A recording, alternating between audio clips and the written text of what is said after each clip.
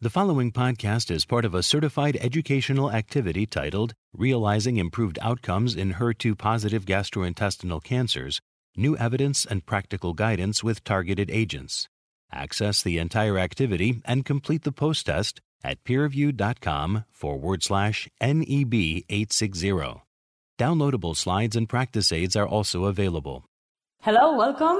It is my pleasure to be here today to discuss about a hot topic, not only in gastric cancer, but also colorectal cancer, that is the role of HER2 overexpressed tumors. So we are really honored to welcome in Barcelona Dr. Elena Janjigian. I have pronounced it well. Thank you. Yes, perfect. Focusing on colorectal cancer, it is true, as I mentioned before, that it is not included the determination of the HER2 status in all guidelines, although it is in the NCCN guidelines. But there is a proportion of patients that do present, whose tumor present an overexpression of HER2. So in certain cases, it has been correlated with a worse prognosis, and its predictor effect regarding the anti-EGFR treatment strategies has been a matter of discussion until recently. In the case of gastric cancer, and Yelena, later on you can tell us if you agree with these results coming from a real-world data study. In this study, it was published that nearly more than 30% of patients were not determined for the HER2 status when they were diagnosed for gastric cancer, and an important proportion of patients did not receive a frontline treatment with HER2 targeted therapy, and a similar situation in the later on treatment. So it is quite intriguing, and I think it's an interesting also matter of discussion. So here we have a European experience focusing on HER2 that we would say that maybe the percentage of the determination is slightly higher. And it seems that for those patients in which the determination is performed, they seem to have better outcomes in terms of overall survival, probably because of the use or the incorporation, the earlier incorporation in the treatment of HER2 targeted therapy. So, regarding the approval, we know that equity is also a matter of discussion worldwide, but we know that we have approval by the FDA for both trastuzumab and also trastuzumab deruxtecan, particularly in gastric cancer. And in that sense, for me, it's a pleasure to have in Barcelona Dr. Janjigian to discuss about the role of HER2 overexpressed gastric cancer. Please go ahead. Thank you so much for the kind introduction. It's such a pleasure to be here in Barcelona again in person and to talk to you about my favorite topic, which is HER2-positive disease. It's really, there's been a lot of activity and data that I can update you on.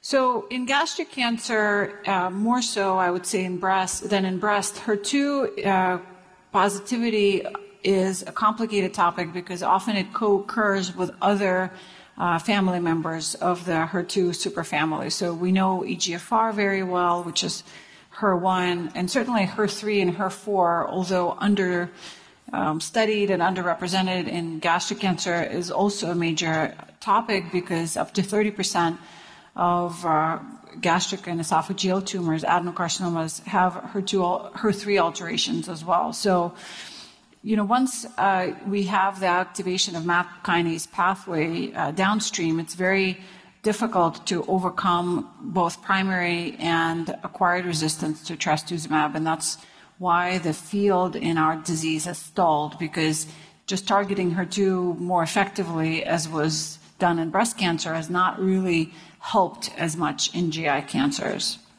So in gastric cancer in particular, and we have the gastric story here on the bottom, and based on the TCGA and the TOGA data, and then the breast cancer story here. In gastric cancer in particular, as you see here by these three colors of HER2 3+ overexpression in each particular tumor, there's a lot more heterogeneity. In other words, you'll have a small focus, a cluster of HER2 positive cells, and then the rest of the cancer biopsy there's either low expression or indeterminate expression.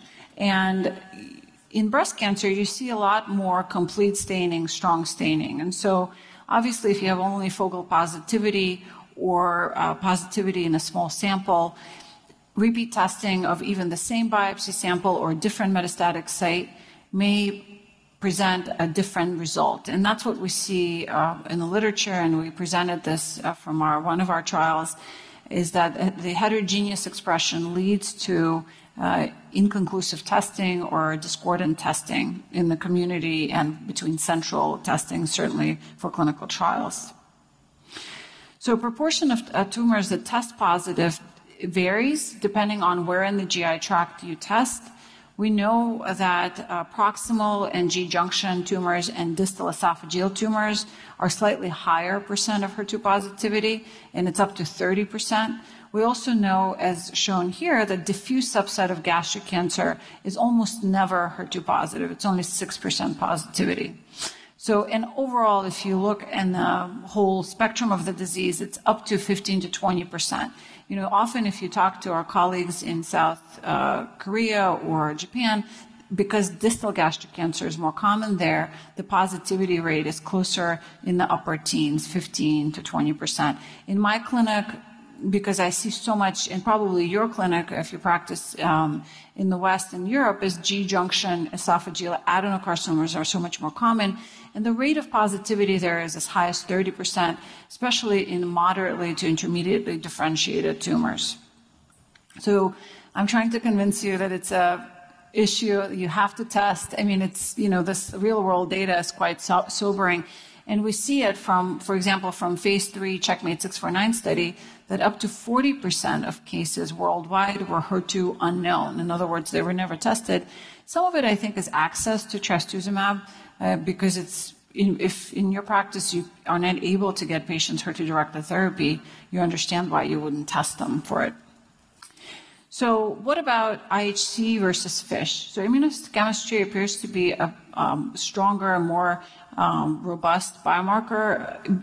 There it's a little tricky because obviously you can't assess the level of amplification, right? So what we know is that if you have IHC3 plus positive tumors, close to 95% of those cases will be also FISH positive, right, by fluorescent in situ hybridization.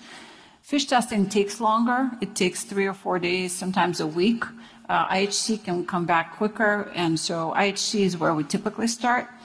If you have IHC2 plus FISH negative patient, those typically don't do as well on first-line trastuzumab at least, and we'll get to the point about ADCs and low expressing tumors later.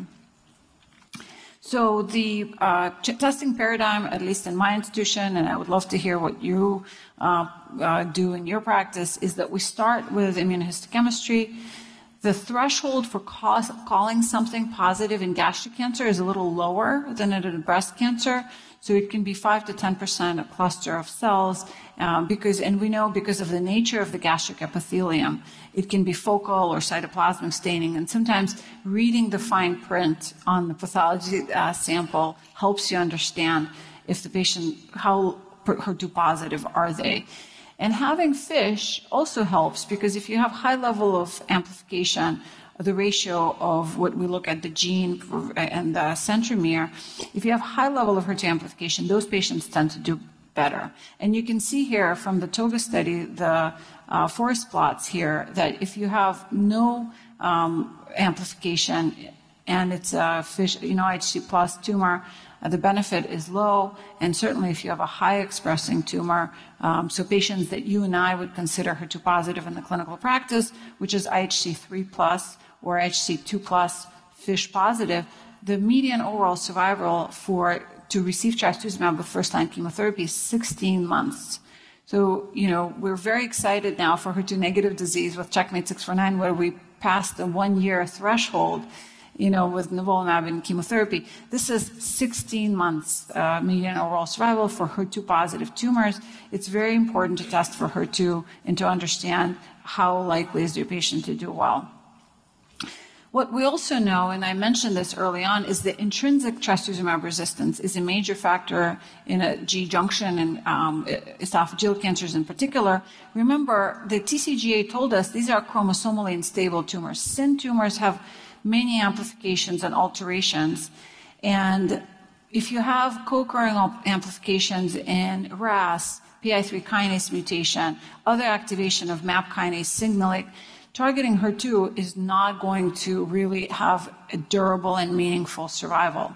So this is what we showed. We just did NGS on first-line patients who were getting chemotherapy with FOLFOX and trastuzumab in standard practice. We published this in Cancer Discovery several years ago now, and it developed a hazard ratio for benefit for patients. So in gold, you see here, hazard ratio of 0.42 if you have a very high level of amplification by NGS.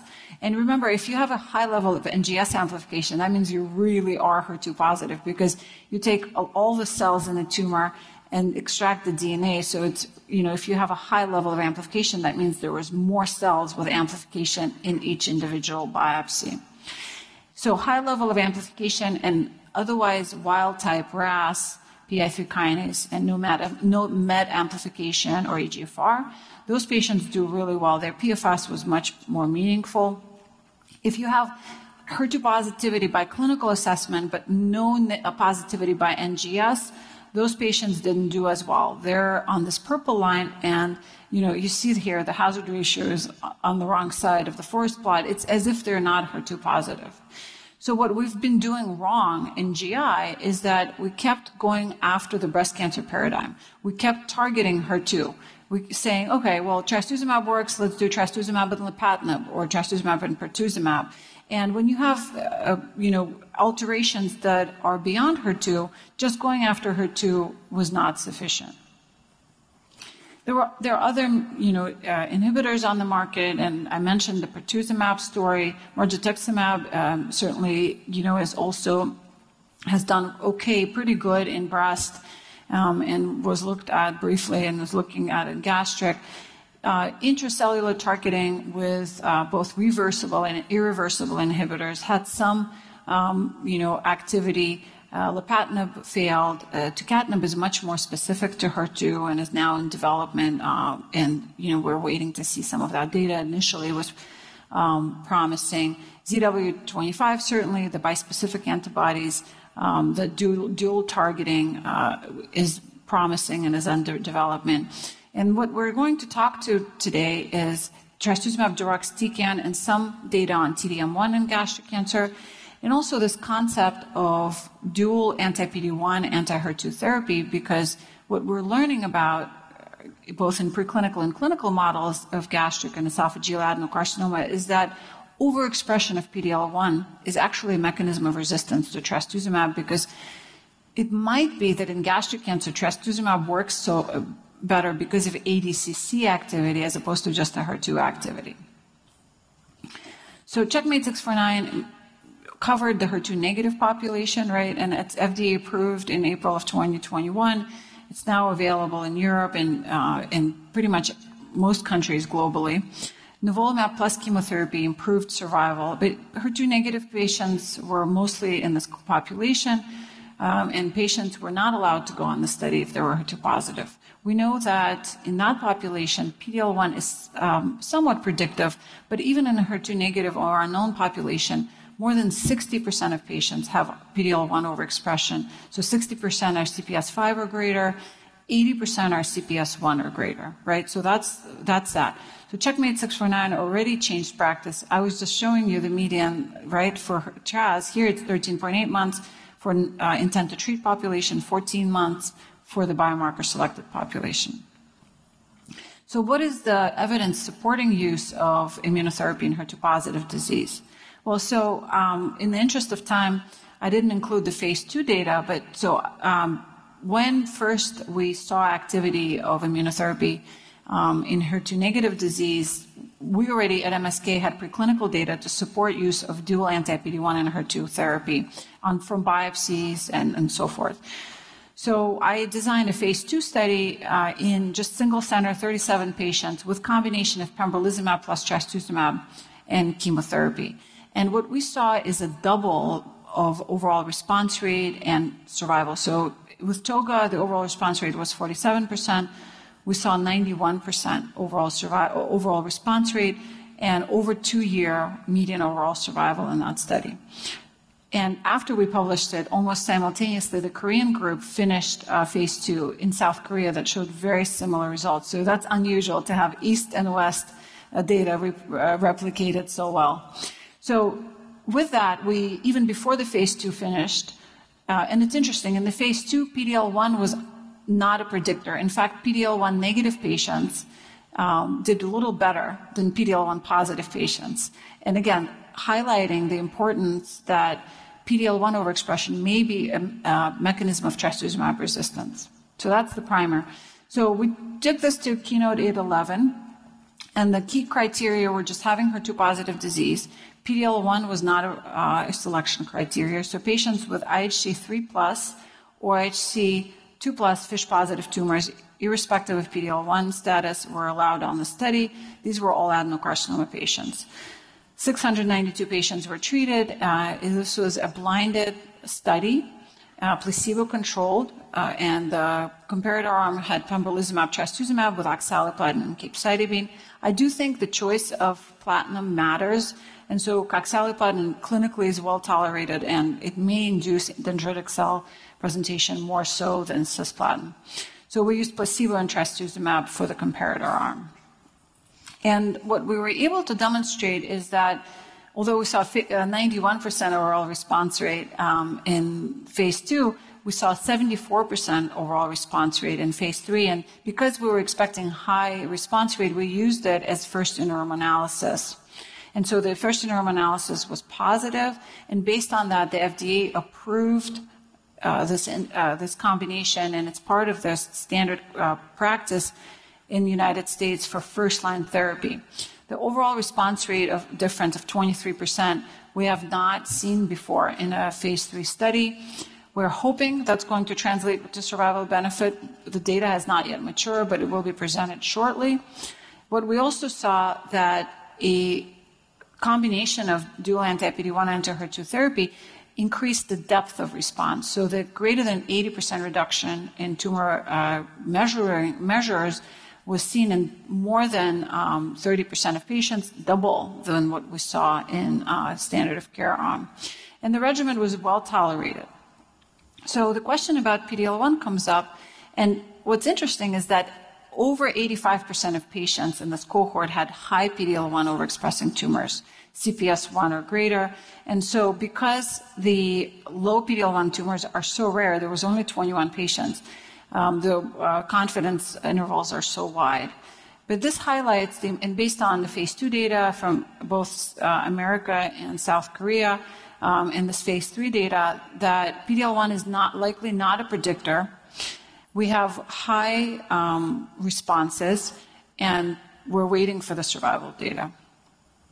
Particularly because this regimen was so well tolerated, the AEs were pretty much equivalent across the grade 3-4 AEs between the two groups. There was slightly higher rate of immune-related adverse events, but they were relatively well tolerated and minor. These were some of the other trials that are, so the INTEGA study was already presented and published. We have, some of the other trials that were open, but now are having to, reconsider what their primary endpoints are and the updates. So we talked about early, first-line disease. Now let's talk about acquired resistance. What happens?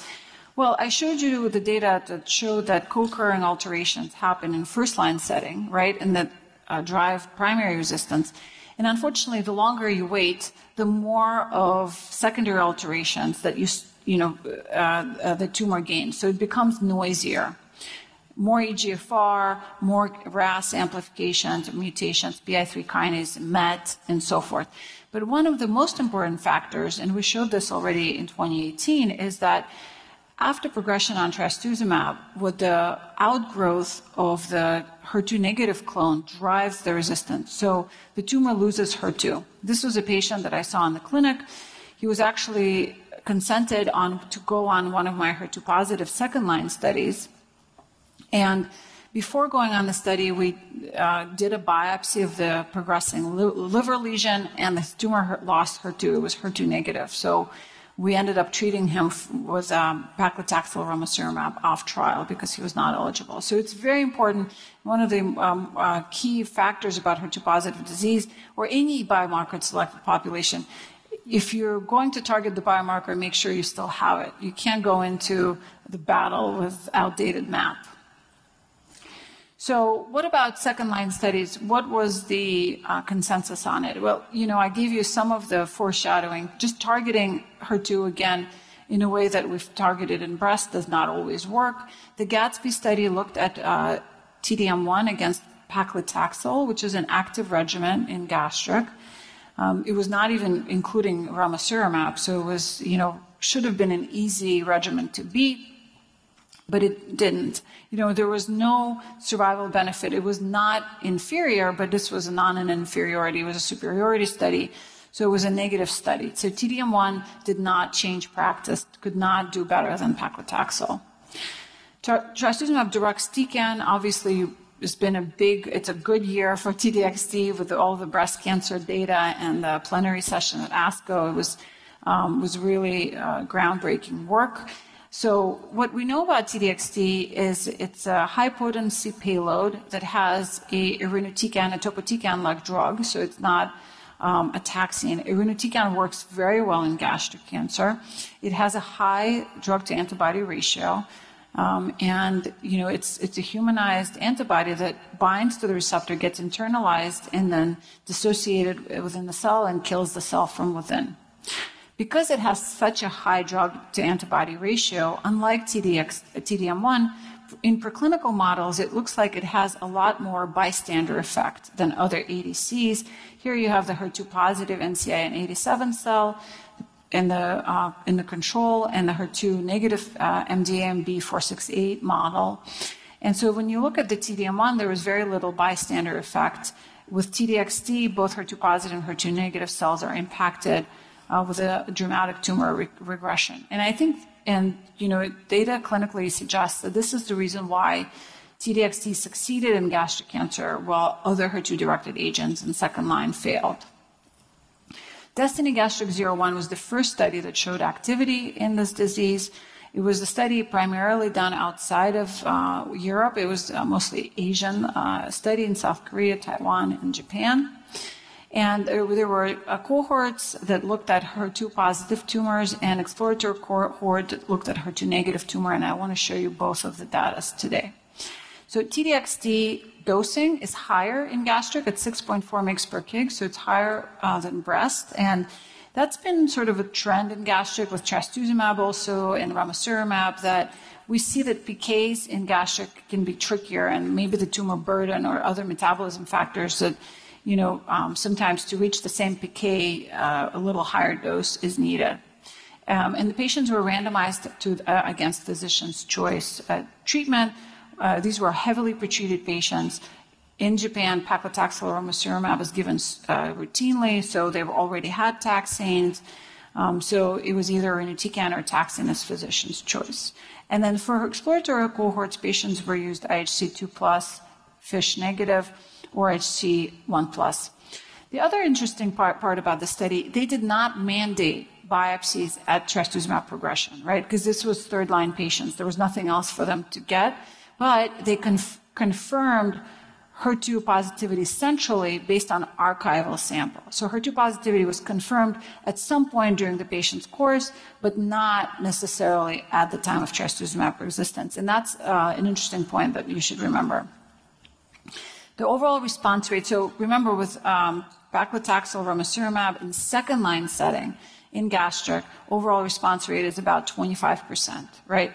Here they got in third line, it's a Japanese and mostly Asian study, so patients tend to do better in general, but still 42%, that's pretty good.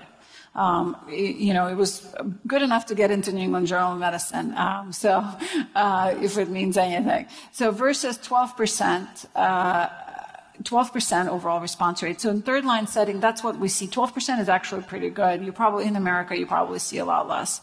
And what's really important is the median OS of 12.5 months. Again, this is Asian cohort of patients. They tend to do better, but still, that's the survival curve separation is very impressive. So based on this, the FDA actually was so excited about it, they approved trastuzumab deruxtecan in America in second-line setting after trastuzumab failure. So you don't have to wait till third line. There's a huge attrition, right? In America, we see that only about 40% of patients get to second line. So if you wait to third line, you're going to lose most patients. So, it was a little bit of a bold choice and made clinical trial development actually difficult because, obviously if you have a standard of care in second line, that's what patients want is HER2-directed therapy in second line. But it's very patient-centric decision. I understand that. What about cohort 1 and 2, the exploratory cohorts? So the HER2 low, and you'll hear from Elena about the HER2 low colon, but here we have 36.8% IHC 2+ in ISH negative, tiny numbers, 19 patients, but it's interesting, and 19%, only 4 patients responded in IHC 1 cohort. But if you think about it, if the response rate otherwise in third or fourth line setting is less than 10%, that's not bad. And these are the waterfalls. So, what about the U.S. and the Western population? In parallel, even once the FDA approved the study, the use, we had a phase 2 single-arm study, and this was a Western population study. It was mandated to be second-line patients, and we mandated a biopsy at trastuzumab progression, right? Slightly different patient populations because since it's a US and a Europe study, these are mostly G-junction tumors where, again, there's more co-occurring alterations, there's more RAS amplification and so forth, so noisier tumor, while in gastric, in Asia, it's mostly distal gastric cancers. This was a very well done study. It was important for the company to do it that way because getting everyone to get a biopsy before going on the treatment was a paradigm shift in gastric cancer. Although it's done routinely in lung, it's not something that was done before. 6.4 mg per kg once again, and confirmed overall response rate is 38%. So, some people would say, well, it's a second-line study and you confirmed HER2, wouldn't you expect a higher response rate? Yes and no, because G-junction tumors have these co-occurring alterations. And imagine, just by making it this third line, you already declare yourself as slightly better tumor biology and maybe more addicted to HER2. And in second line, the heterogeneity factor still exists. So these are sort of the waterfall plots side to side. The median OS for Destiny Gastric 02 was not yet presented, but it did meet its primary endpoint, which was based on efficacy, based on overall response rate. Median PFS actually looks identical, 5.5 months, 5.6 months, highlighting the biology of the disease in US is trickier and it's harder to do, which, again, points to the fact that if we wait till second or third line setting, it's harder to help our patients. I think targeting HER2 most effectively and with combination therapy in first line is probably the best way to get patients to do well. The side effect adverse events profile with T-DXd in second or third line is slightly different, also Asia versus the West. In Asia, this was at later line therapy trial, so they were more heavily pretreated, right? So the bone marrow suppression, platelet count, anemia, and neutropenia was more of a factor. In US, in my experience using this drug, and I've been using it for several years now, there's more GI toxicity, more nausea, vomiting, more LFT abnormalities. Bone marrow is not as big of a factor because we use it in earlier line. What patients and clinicians need to understand, this is chemotherapy. It's not immunotherapy. I think people expect it to be a designer drug that they're going to feel great about, and they feel like chemotherapy patients. Interstitial lung disease is not as big of a factor in GI tumors as it was in lung or breast. The ILD risk is probably in the single digits or like 7 to 10%, depending on which cohort you look at. Most of the time, if you stop at grade 1 or 2, right, asymptomatic, just radiographic findings, it's not a problem. Very few, so on Destiny Gastric 01, there was no grade 5 events. Destiny Gastric 02, there was one grade 5 event. So close monitoring, and what I tell my fellows and junior faculty is look at the scan yourself, read the whole report, not just the impression, because these small findings of ground glass opacifications, the radiologist may not realize that they're important, right? Because they're minor and they're not disease, so they may not even put it in the final impression. But the GGOs, ground glass opacification in patient on TDXD, can be very serious findings. So just look at the scans yourself. So what about the definitive study? How do we get this drug in? So in Japan, it's only approved in third line. In Europe, you don't have it yet. And that's the reason, why Destiny Gastric 04 actually helped write this study. And it was going to open in the U.S., and then the FDA approved it in the U.S., so we can't even, we don't need it in the U.S. So the FDA is very enthusiastic, and it's good, but it makes sometimes having definitive trials a little harder to do. So TDXD was randomized in the study against standard of care, which is paclitaxel ramucirumab, right? And the study is ongoing. I think it's an important study, so if it's open near you, I think, some centers struggle with it because a biopsy at confirmation is important. Destiny Gastric 03, for those of you who saw my talk yesterday, I'll give you a brief again, repeat.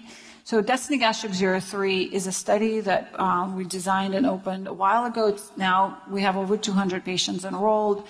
The purpose of it was to, capecitabine or 5-FU is the cornerstone of all GI tumors, right? So if we were to take this regimen to first line, it's important to be able to show efficacy and safety with capecitabine.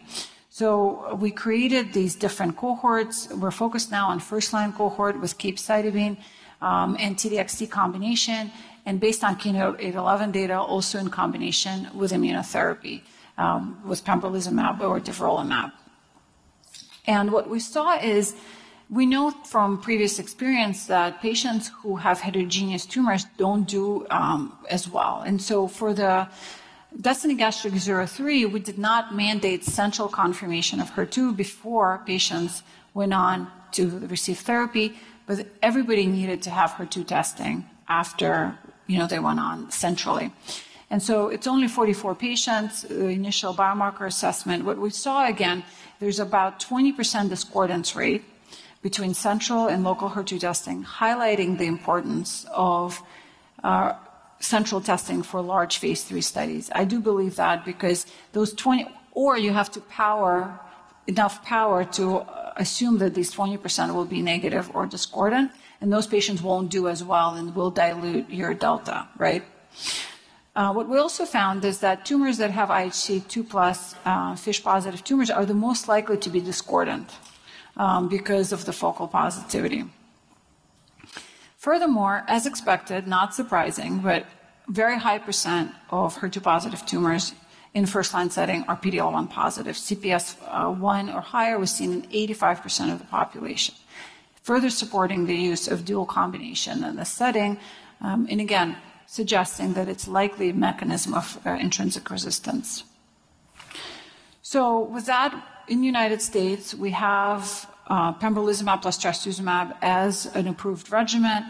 Most people and most patients actually started to request it after the phase 2 data came out because it was published in Lancet Oncology and everyone knew about it. So it was very actually hard to accrue even to the phase 3.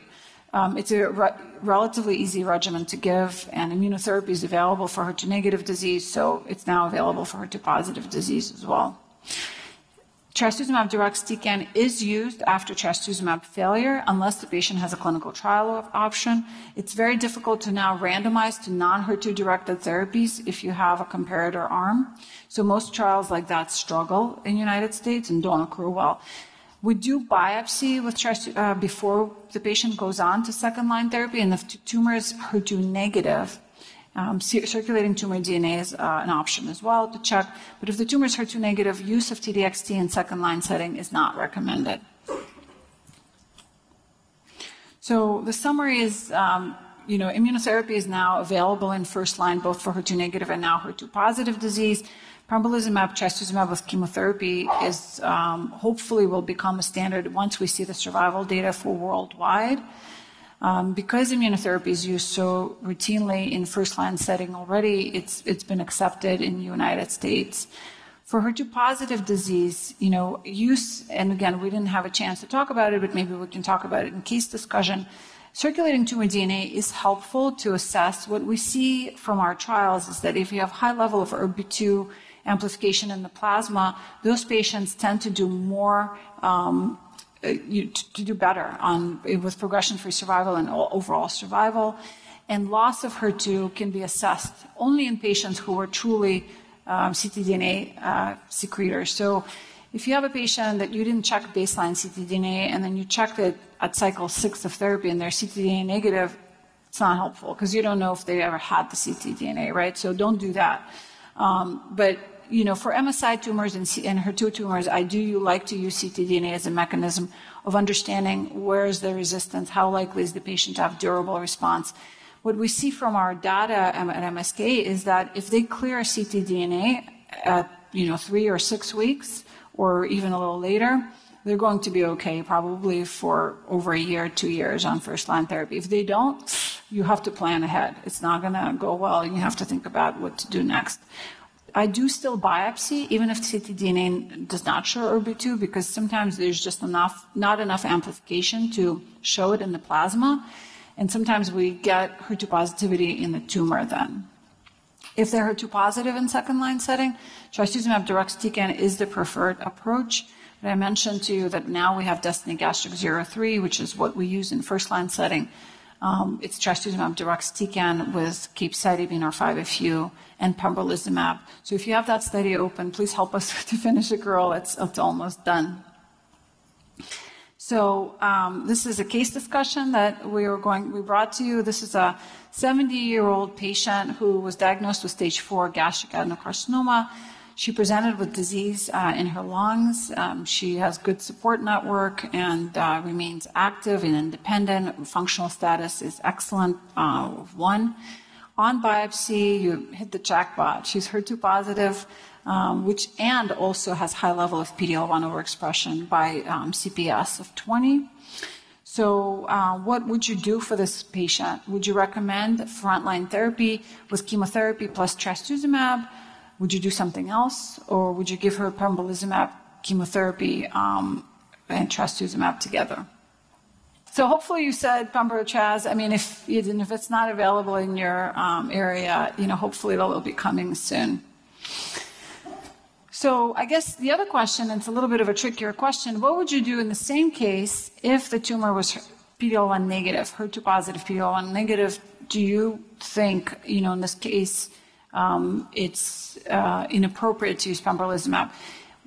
What we see from the phase 2 data and other data preclinically is that what drives the benefit here is the HER2. You're augmenting the HER2 anti-tumor response in ADCC of trastuzumab with pembrolizumab. So it's not about CPS per se, it's about HER2.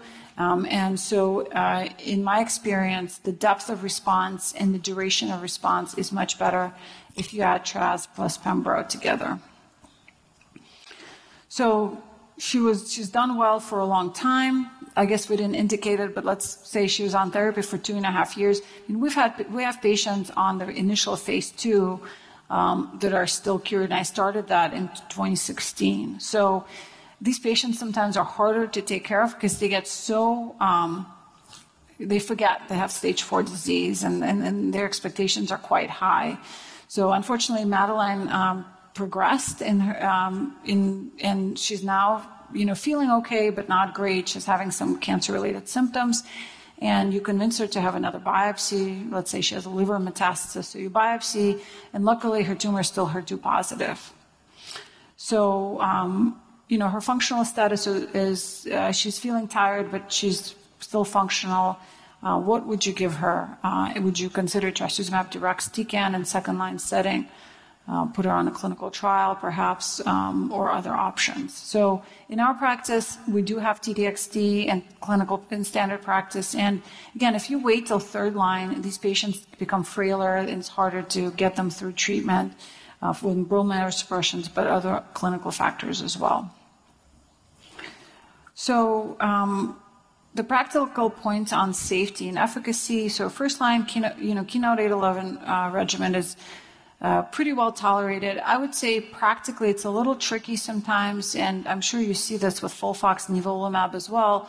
If they bump their liver function tests a little bit, or they have minor diarrhea, it's hard to understand certainly whether or not this is immune-related or if they're just have mild LFT abnormality from oxaliplatin. What I would do practically is just hold the treatment and recheck the labs in 3 days. If the LFTs are already better, it's not immunotherapy, right? So immunotherapy, immune-related transaminitis does not fluctuate like that. So it never is. Remember, this is stage 4 disease. Do no harm.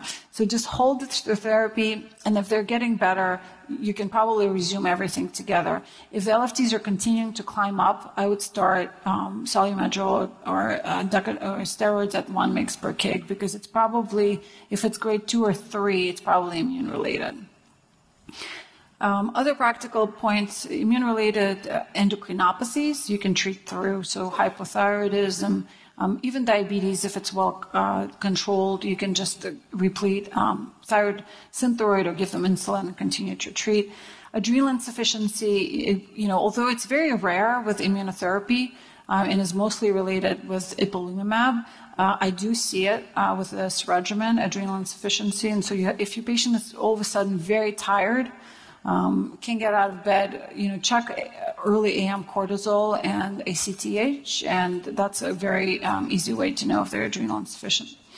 With trastuzumab deruxtecan, the factors, the major thing you have to watch out for is interstitial lung disease. The exact mechanism of ILD is not yet known. We don't know the factors that make people more likely to get it. In gastric cancer, in our experience, and the data in lung and breast suggests that the earlier lines of therapy, the ILD risk is lower.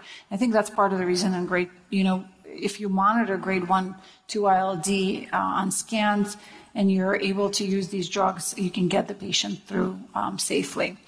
Monitoring and managing nausea is a factor in our patients. I find in the United States, at least, the rate of grade 3 nausea is what makes people, uncomfortable. And so giving them delayed emesis regimen, Imen, Decadron, often, fixes it and they do okay. And with that, it's a pleasure to introduce Dr. Ilias to talk to us about colorectal cancer, HER2. Thanks. Thank you, Dr. Janjigian. Excellent presentation. Later on, we will have some time to address your questions. So I have to say that in colorectal cancer, we don't have that amount of data that you have in gastric cancer, so the situation is worse. But even if worse, the situation of precision medicine metastatic colorectal cancer. But we are trying at least, and we'll try during the presentation to go through this particular area, metastatic colorectal cancer. So we know the interplay that have the EGFR receptors and the fundamental hallmark that represents proliferation in the surveillance of metastatic colorectal cancer. And particularly, it's important to stress that the HER2 protein has no ligand. This is interesting, and not everybody knows about that. But it's the preferred dimerization partner for the other HER2 family receptors, and that is particularly important in colorectal cancers.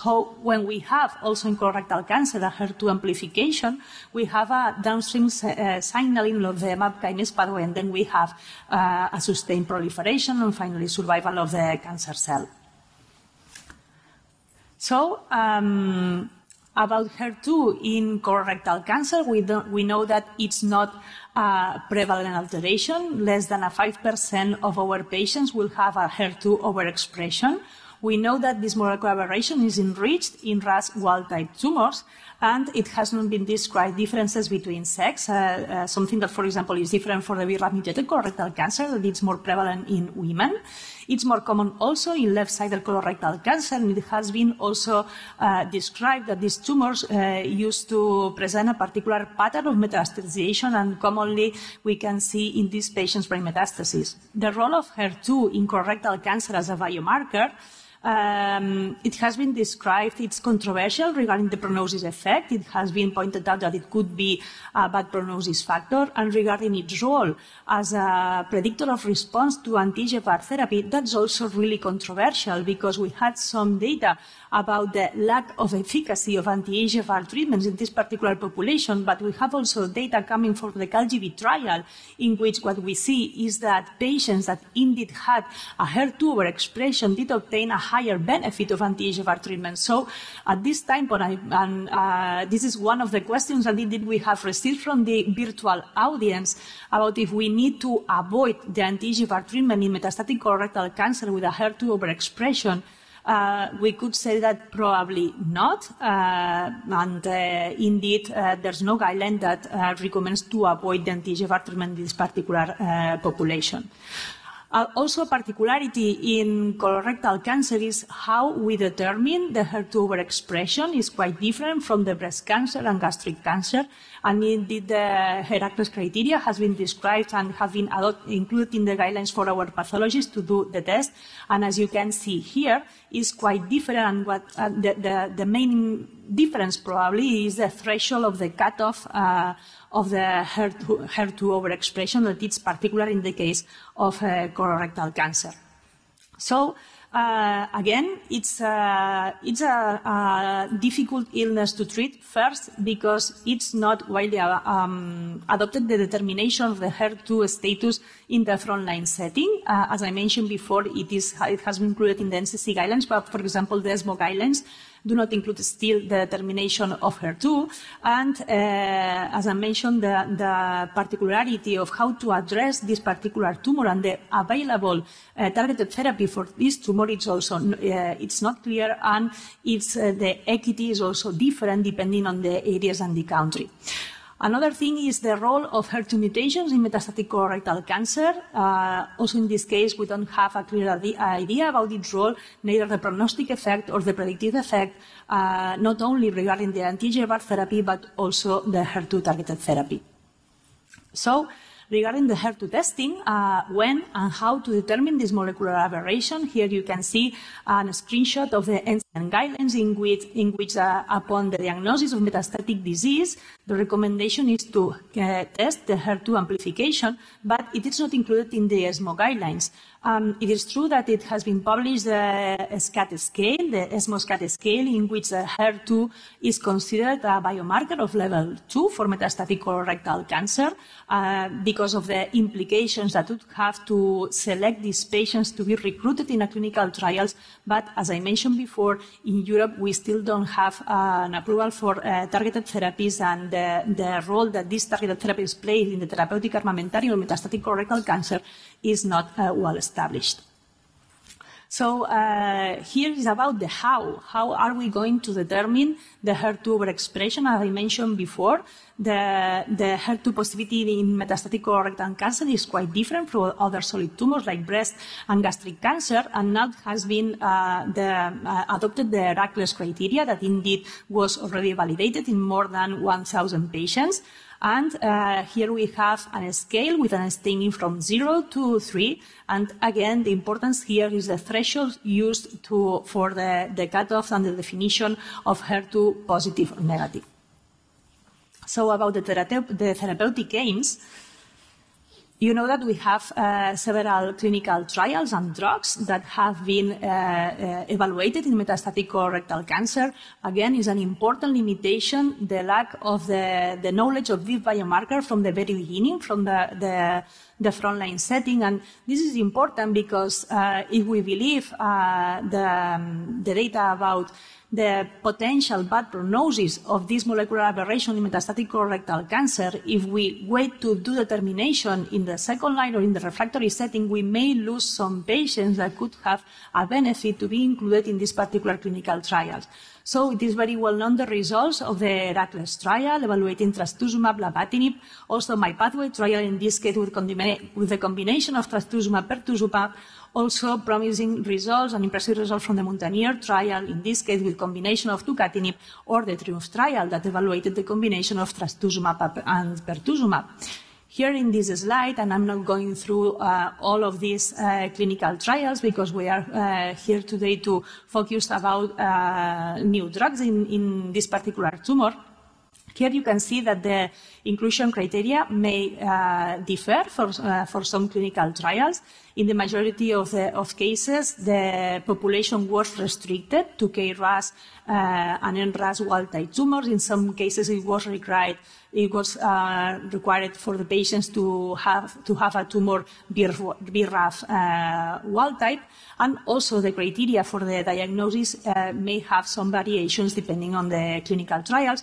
But it's important to stress that the DESTINY-CRC01 trial evaluating trastuzumab deruxtecan had 2 cohorts, as it was mentioned before, for those patients who were HER2 low, as we will see later on. And the difference in this case is that we did not find any type of efficacy for these patients, but the patients that were truly HER2 overexpressed.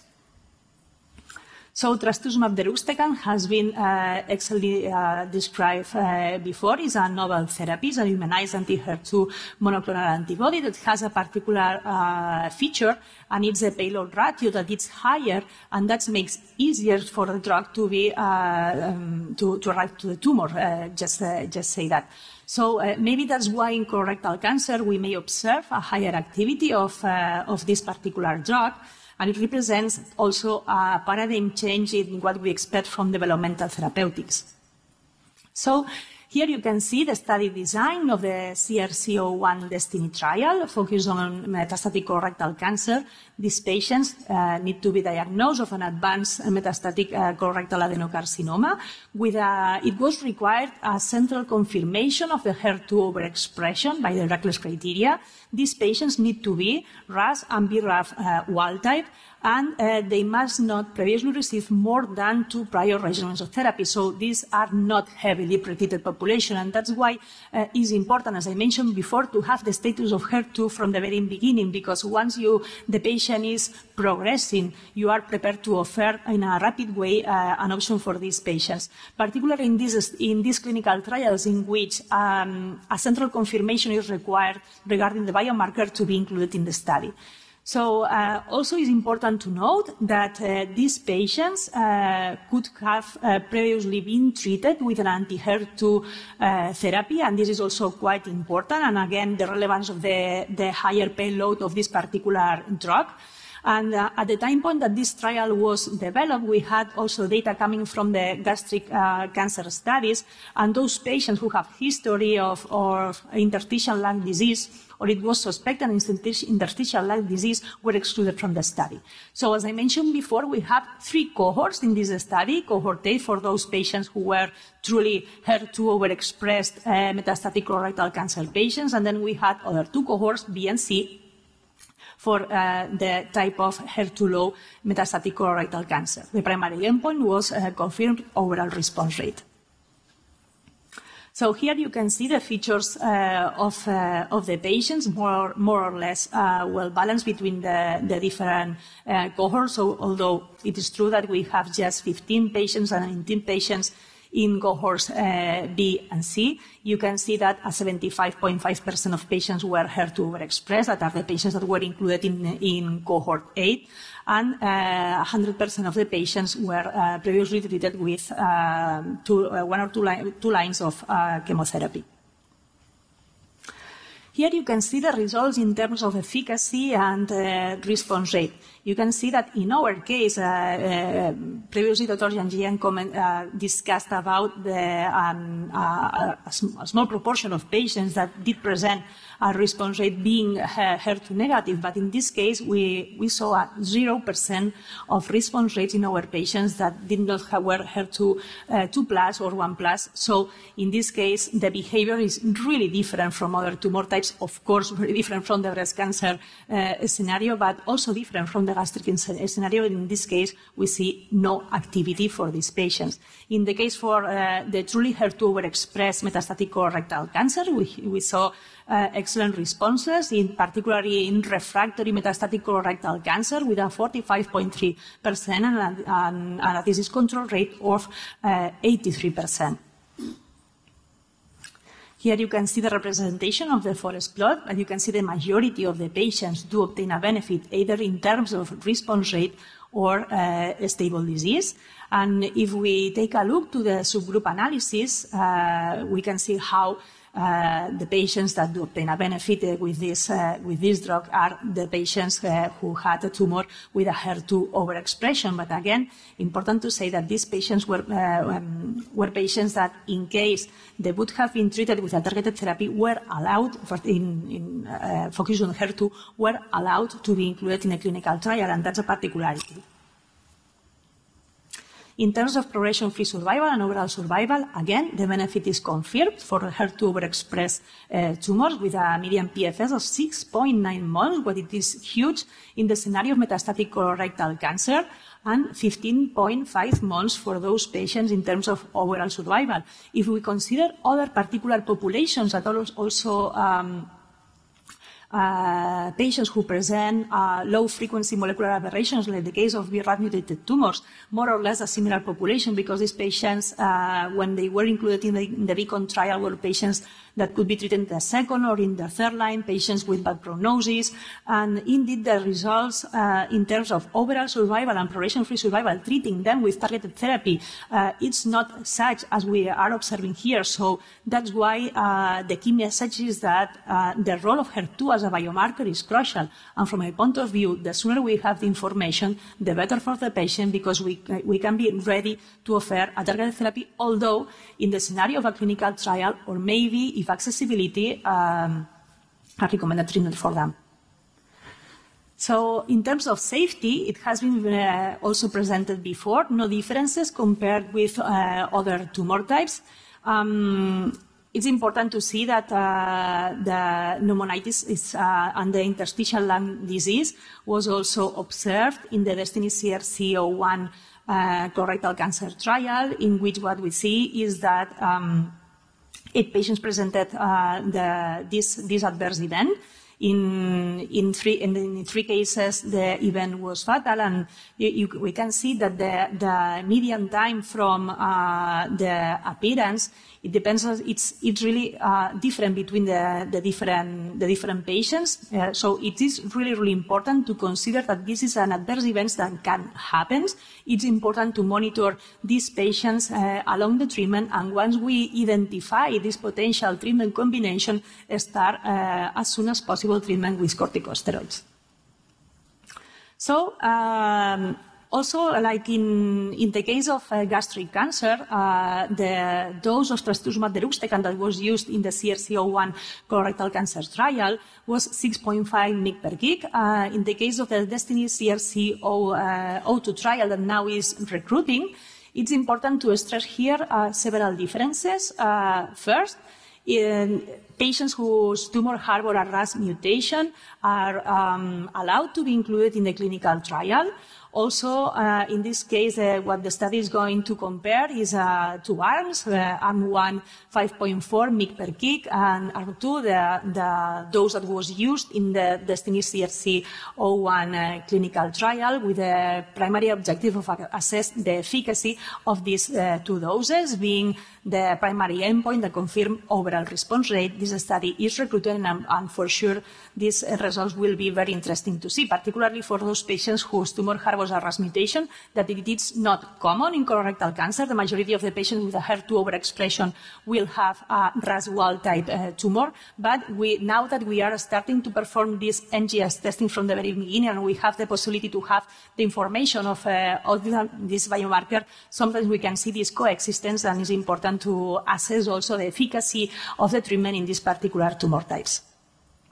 So regarding the role of HER2 in other GI malignancies, we have evidence from other solid tumors like biliary tract tumors, or for example other clinical trials that are recruiting for all solid tumors, type of basket trials in which the inclusion criteria is the HER2 overexpression. And we have very nice data coming from some studies like the MyPathway study, for example, the trials testing margetuximab and zanidatamab that are new compounds. The first one that includes an Fc portion that generates ADCC, and the second one that has two different links to the HER2 receptor and maybe can increase the efficacy of this particular treatment. So very promising, the area of this particular solid tumors.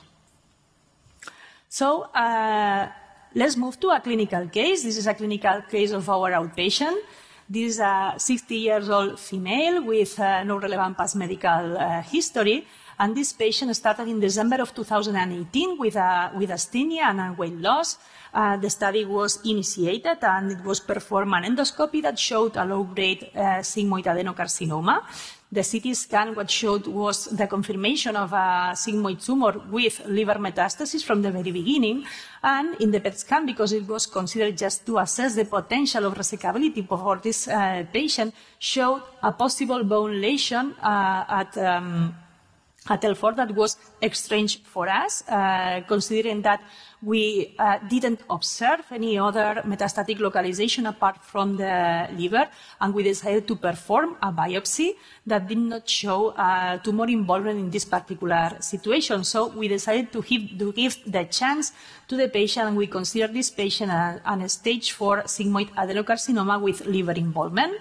So we performed the molecular biology testing, and what we see is that exons 2, 3, and 4 of both KRAS and NRAS were wild type, also exon 15 of BRAF was wild type, and this was an MSS tumor.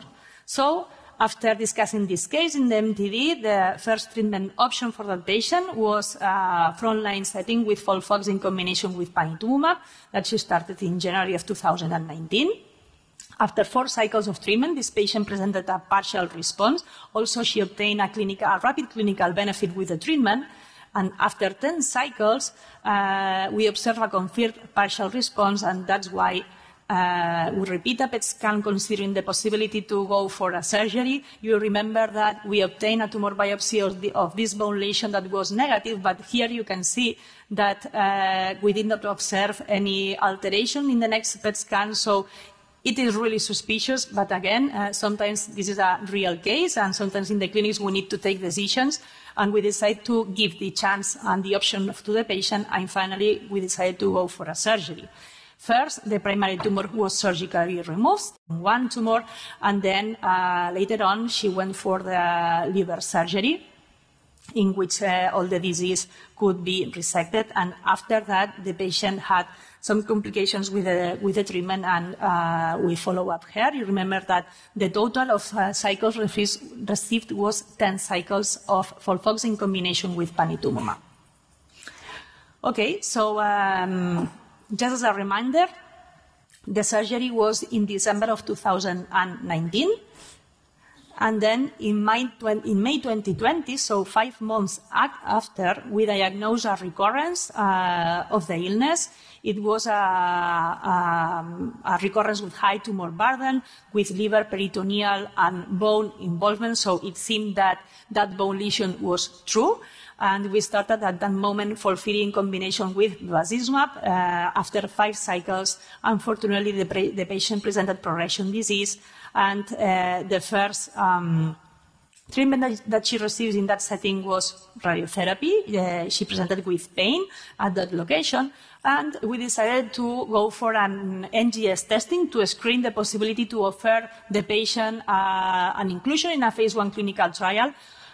Maybe here you can say, okay, you may have a suspicion about the HER2 status of this patient, but remember that the patient had an excellent response indeed to FOLFOX panitumumab. So not always it's easy to have a suspicion about the potential HER2 status of the patient. So the fact that a patient responds to anti-EGFR therapy does not necessarily mean that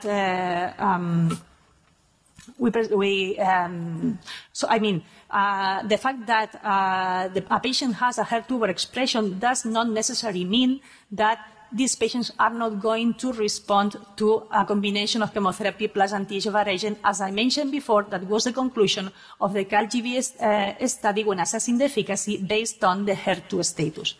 So what happened with the patient? We performed the NGS testing, and we performed the test both in the primary tumor, but also in the liver sample of 2019, and we found a HER2 overexpression by immunohistochemistry.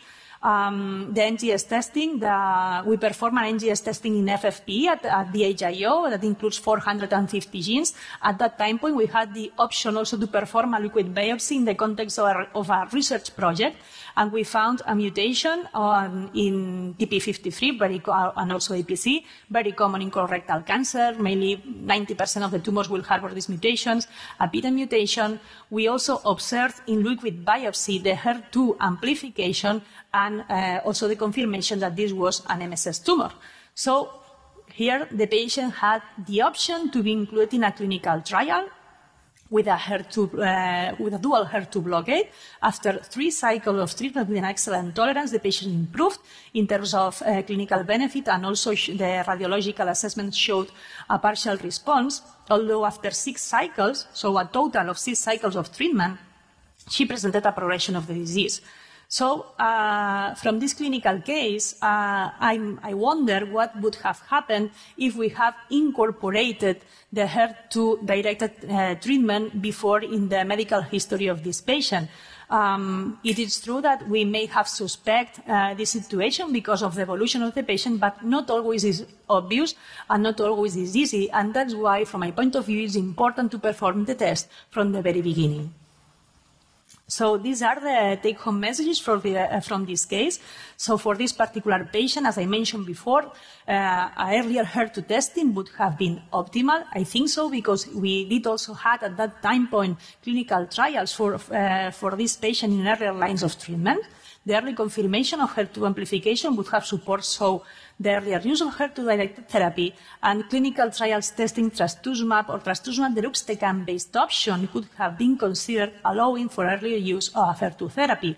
Or, for example, in this particular patient that was treated with a targeted therapy, an inclusion in clinical trials in which the drug may have or may overcome the resistance for this patient would also have been an interesting option. So, a summary and conclusions, I think that it's a proof of concept in not only in colorectal cancer, but it also in tumors that a better knowledge of the underlying biology of the tumors has led us to move to the drug into the undruggable. Also, in the case of colorectal cancer and like the BRAF and KRAS paradigm, however, the best treatment strategies and combinations for each tumor type must be considered in the histological molecular context, and HER2 represents a novel therapeutic paradigm in colorectal cancer. Evidence favors so the consideration of HER2 as a therapeutic target in metastatic colorectal cancer, and I would say also biomarker, and I think it's important, and indeed we have seen before data of the work that you are performing at your site, Elena, about the drug development that must include other aspects such as pharmacodynamic assessment, biomarker analysis, and particularly in early phase studies, including dynamic designs to facilitate and accelerate the accessibility of more effective therapies for our patients. So now we have some minutes for some questions. Great. So question number 1 is advancing gastric cancer options in PD-L1 positive and HER2 positive disease. So a patient is PD-L1 CPS 20 and HER2 positive IHC3+. But if you only have FOLFOX/nivo or first-line chemotherapy plus trastuzumab, so CheckMate 649 or the TOGA, but not, Pembro-Traz, what would you do in terms of efficacy?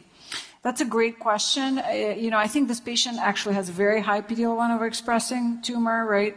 Maybe a CPS 80.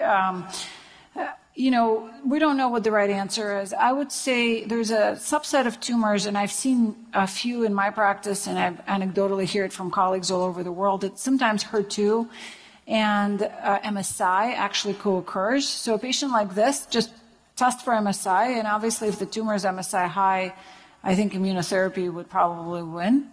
For HER2 positive tumor, my reflex is still to use trastuzumab, first line therapy, and scan early and maybe switch to immunotherapy. So for now, for HC3+, if you don't have immunotherapy in combination with trastuzumab, I would still use FOLFOX trastuzumab or CAPOX trastuzumab, unless it's an MSI tumor. And although it's very rare, but MSI and HER2 co-occurs. I actually just have a patient in my practice with EBV positive, HER2 positive tumor. So these rare instances do occur. It's very interesting and suggests interesting biology. Okay, another question. According to the data presented, not all advanced metastatic gastric G-junction adenocarcinoma patients are tested for HER2 status at diagnosis, at least in the United States. What are the major barriers to this testing? That's a great question. You know, that's globally, it's a problem, right? Not everybody is tested for HER2. I think there's a factor of nihilism for gastric cancer.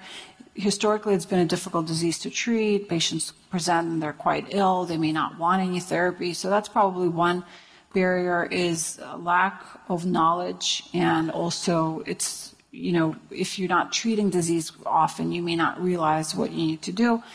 And two, I think some of this data may be data quality, because if the testing was done and then it, you know, came back later on a amended sample or a pathology report, it may not be captured.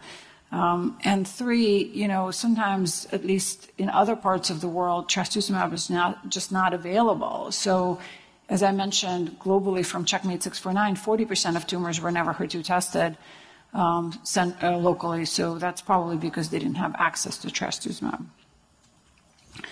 When titrating or treating patients with trastuzumab deruxtecan, how often do you scan patients for interstitial lung disease? So when we treat patients with T-DXd, you don't have to scan any more often than what you would do for disease assessment. Unless the patient is symptomatic or if they're having cough or any other issues, every 2 to 3 months. Usually I, give them, so treatment is every 3 weeks, so I do either 2 or 3 cycles and do the first scan at 9 weeks. If there's a major response, you can do the next scan after 3 cycles more and so forth. You don't need to scan or do x-rays or do anything else. We don't do PFTs in advance. None of that has been really shown to be helpful. Just talk to your patients, educate them. If they have symptoms, they have to report them. And if you see anything on a scan, usually you will see something before they develop symptoms. So regular, every 2 to 3 month scans is fine. So that was it. So do you this is a great question, do you use FLOT, pertuzumab, trastuzumab in HER2 positive early stage disease based on, the high path CR rate that was seen in clinical trials? In my experience, when the clinical trial data suggests this pertuzumab, trastuzumab combination with FLOT is not an easy regimen, right? People have a lot of diarrhea and other factors. Ironically, path CR rate, we just saw a presentation yesterday, was actually not a predictor of outcomes, and nodal status is a better predictor. We from the U.S. have a negative RTOG 1010 study of, as you know, carbotaxol, trastuzumab radiation, didn't show improvement in outcome. So I don't use pertuzumab, trastuzumab, or HER2-directed therapy in perioperative setting. I've had patients with borderline, really advanced tumors that you could say are not all that easily resectable that I've given pembrolizumab, trastuzumab to with excellent response. I think that regimen is well tolerated. Pertuzumab, trastuzumab, I don't use. We, of course, just finished accrual to FLOT plus durvalumab study. This was a Matterhorn study. So I think for these patients, you just have to put them on a clinical trial. How long would you keep a patient on trastuzumab? That's a great question. It comes up a lot. And if after newly diagnosed liver metastasis and gastrectomy. So I tend to not stop HER2-directed therapy until progression. I think some of these patients, I've had on for 5 years plus. Now that we have ctDNA, if you know the ctDNA was positive and they absolutely cleared it and radiographically there's no evidence of disease, you could consider stopping it. We have changed the biology of this disease with these newer regimens. And occasionally, in very select population of patients, if there's a persistent primary left in place, but the metastatic disease is gone, and it's been years later, we do take out the primary. I think it improves progression-free survival and maybe overall survival.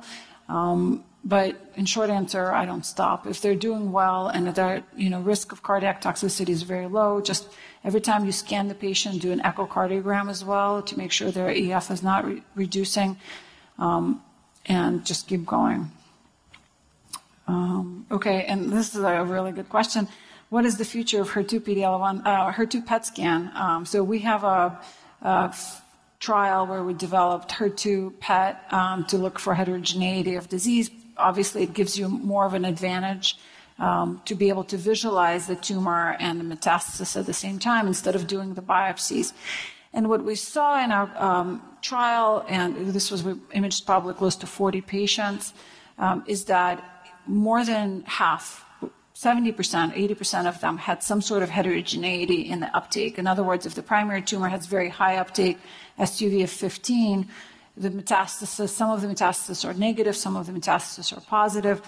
And actually, with Pembro-Chas study, we did it pretty regularly on patients, and the heterogeneity predicted the duration of benefit. So the lesions that were low PET scan uptake didn't do as well with HER2-directed therapy. I think it's a very useful tool in clinical trial development. It's not all that practical in the real world if you don't have a cyclotron and can't radiolabel trastuzumab on a regular basis, but it's a cool tool to image this heterogeneity. We've now developed a PD-L1 specific PET scan. So these functional imaging tools are very helpful to help understand the mechanisms of resistance and imaging. Thank you. In the case of colorectal cancer, I think we have lots of questions, but I think we have we could make two groups. We have mainly two questions. The first one is the biomarkers that we should test in the frontline setting of metastatic colorectal cancer. We all agree about exons 2, 3, and 4 of KRAS and RAS exon 15 of BRAF. MSI, for sure, it's a biomarker that we need to test from the frontline setting.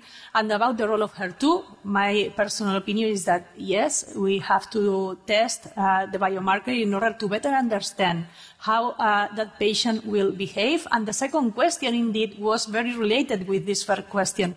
In the case that you would have the result of the HER2 overexpression in the frontline setting, and the patient has a KRAS and RAS BRAF wild-type tumor, are you going to avoid the anti-EGFR treatment strategy? In that case, the evidence that we have, it's not concordant. For some clinical trials, we don't see a benefit of adding anti-EGFR treatment to the chemo backbone.